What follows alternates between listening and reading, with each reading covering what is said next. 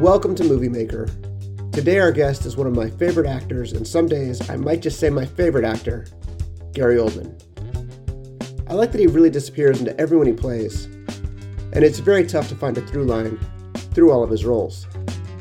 He's gone from playing Sid Vicious, to Lee Harvey Oswald, to Dracula, to a kind of fake Rastafarian, to Beethoven, to a Russian terrorist, to Hannibal Lecter's nemesis, Mason Verger, to Commissioner Jim Gordon. And that's not even close to a complete list. He finally won an Oscar for playing Winston Churchill in The Darkest Hour, and he has another strong shot at an Oscar with his new film, David Fincher's Mank. Oldman plays the brilliant but alcoholic screenwriter Herman J. Mankiewicz, who made crucial contributions to The Wizard of Oz and countless other films, before co-writing what's often considered the greatest film of all time, Citizen Kane. But as you're about to hear, Gary Oldman doesn't think Citizen Kane is the best film ever made, or even the best film ever made by Orson Welles. I don't feel like I know that much about any of my favorite actors, and honestly, I don't want to know too much about any of my favorite actors. Nothing that could ruin my appreciation of them playing Beethoven or Sid Vicious or whoever. Their ability to disappear in roles is what makes them so good, and after the following conversation with Gary Oldman, I find him even harder to pin down, even though we talked in our short time about some fairly important things, and fairly personal things. Maybe he's just very smart and very good. Maybe there's no Rosebud. I'm Tim Malloy for Movie Maker, and here's Gary Oldman, star of Mank, now streaming on Netflix.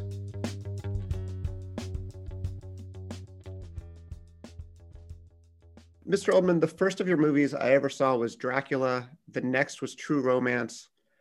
I'm wondering, was there a time that you were consciously choosing characters who were very different from yourself? And are you now choosing characters who you find more relatable? No, it's just what came in.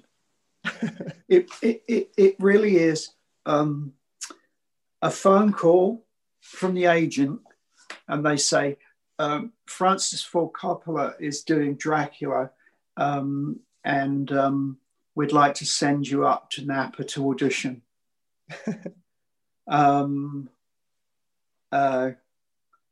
Tony Scott is making this movie. I met him. He said, I'm doing this Tarantino movie. It's wild, man. I can't really tell you the plot, but the character I'm interested in is for you. He said he's a pimp who has embraced the culture and thinks he's a pimp who thinks he's black. I said, I'm in.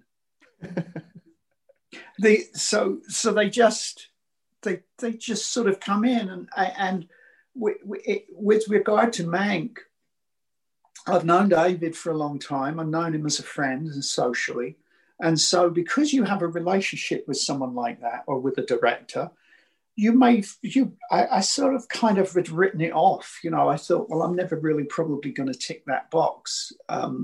He doesn't see me like that. He just sees me as Gary. So when this came in, again, it falls from the sky. Yeah, they've been talking about it. My producing partner, Douglas, had been chatting with David or whatever backstage. You know, of course, they wanted to bring it to me fully baked. But you do get the phone call. One day you're doing something and the phone rings and they say, you know, it's David Fincher. It's the golden age of Hollywood. It's Herman Mankiewicz. The script is wonderful. I'm sending it to you. I read it. It's David. Yeah. What was it that you liked about this character? Well, I felt that the challenge that was interesting was that Herman was a very, very funny man, and very, very witty. Wells had said of Mank that he was the perfect monument to self-destruction, and that he was the greatest company in the world. It could make you laugh, like, you know, tears of laughter. And he said, and if that wit was then turned on you, he said it was great when it was directed at someone else. And even then you would have to laugh in spite of yourself because it was so funny, or an observation that he was making. But I thought that the challenge was how a lot of these one-liners that I have in the film could come across as really snarky. Yeah. And how do you make them charming? You've got to be able to give the line enough charm in the delivery to make them palatable. Yeah. Because he can say some pretty wicked things, and making me laugh when I was reading it, but it doesn't necessarily mean that you're going to make the audience laugh. And so that was a challenge. And David really from the get-go said, I'm not casting for looks or height, or I'm not interested that you don't really look like Herman. And he didn't want any like prosthetics or wigs or anything like that. And so he wanted me, as he said, I want you to be as naked as you've ever been. And that plays to my my sense of inadequacy and insecurity. So I had to kind of get over that. You know, it's my baggage. It's nothing to do with David, but you know. Do you like being put in an uncomfortable situation? I know you've said that you like to have a prosthetic nose or a scar or something that you can kind of immerse yourself in.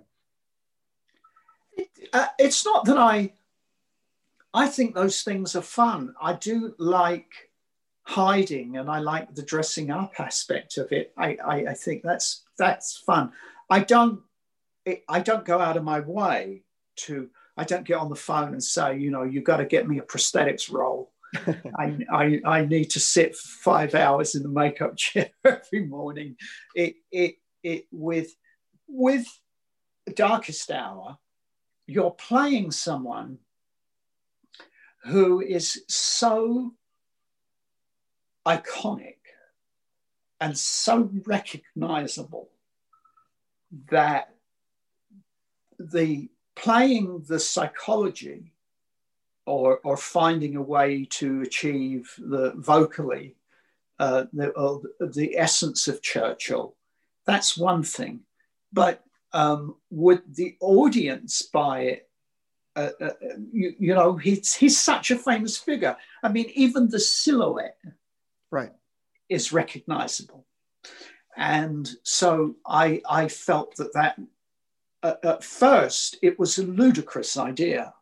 And I just laughed it away and just said, you know, a Chamberlain maybe, you know, a Stan Laurel, but not Churchill. So that was a real. I felt a necessity when I worked with Ridley in Hannibal.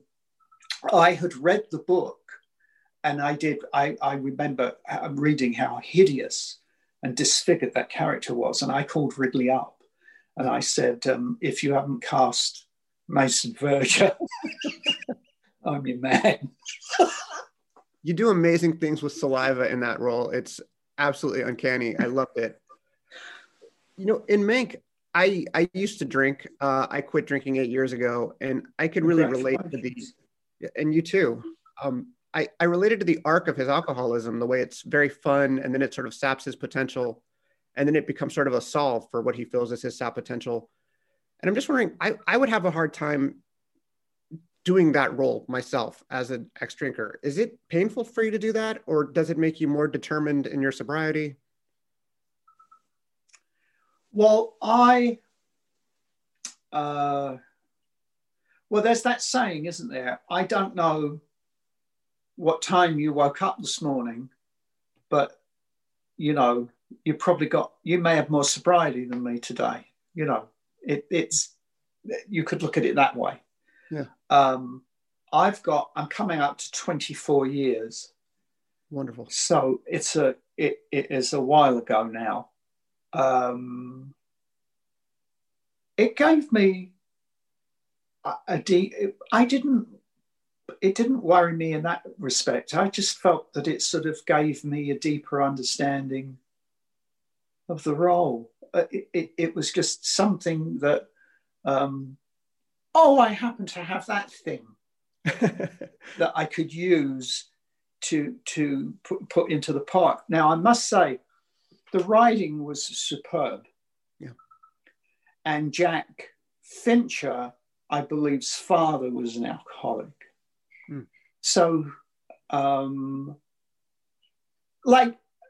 there's things about the alcoholic in Mank that you probably wouldn't even, that maybe you would recognize, and maybe a non-alcoholic would not catch.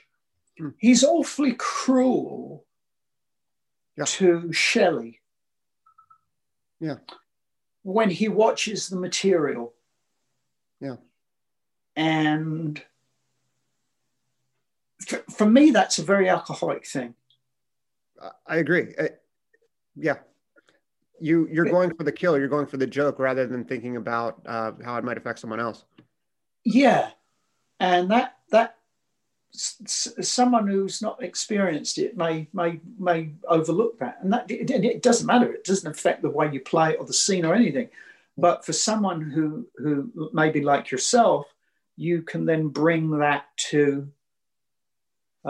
So I kind of felt that it was an advantage having a recovering alcoholic, and also there's a heightened quality to it.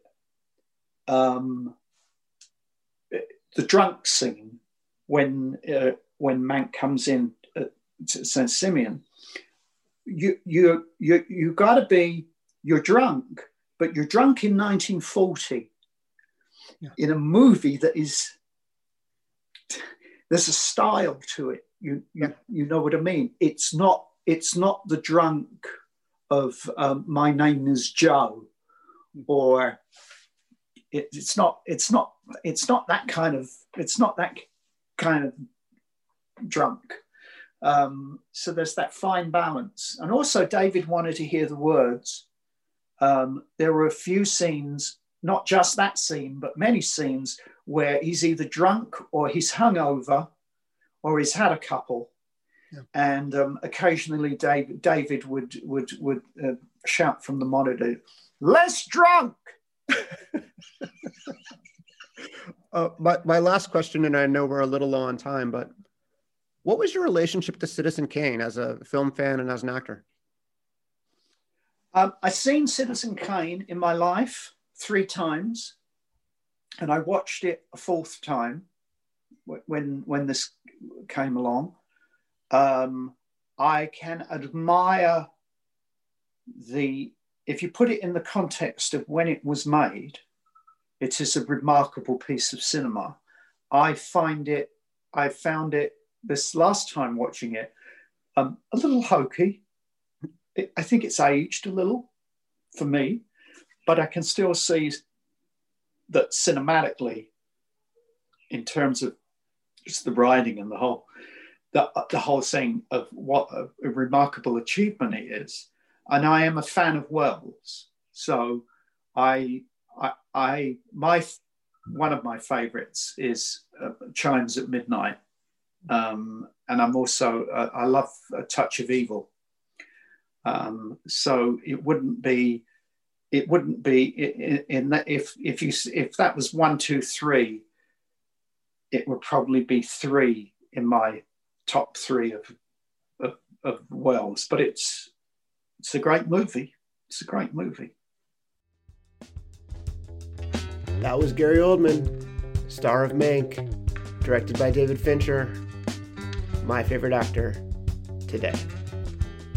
If you've enjoyed this episode, please subscribe, please share with someone else.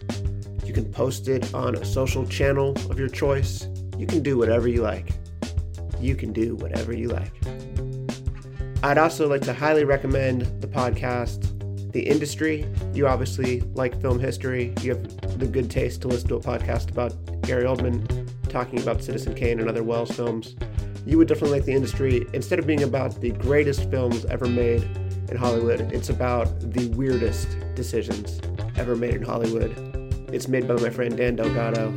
You can find it wherever you're listening to this. It's fantastic. I'm also going to recommend the Low Key podcast, where Keith Denny, Aaron Lanton, and usually me talk about pop culture. We're talking a lot lately about WandaVision, for example, but different films that come up every week. Always an interesting deep dive, alternately funny, and sometimes very personal conversation. I think if you like this, you would like that. Thank you so much. You can also check us out anytime at moviemaker.com, and of course come back here where Eric Stoyer is doing the lion's share of the interviews, and he is handling them like a lion. An iron lion in Zion. No, now I sound like Drexel. I'm gonna knock it off. Thanks very much for listening. I'm Tim Malloy from Movie Maker. See you again soon.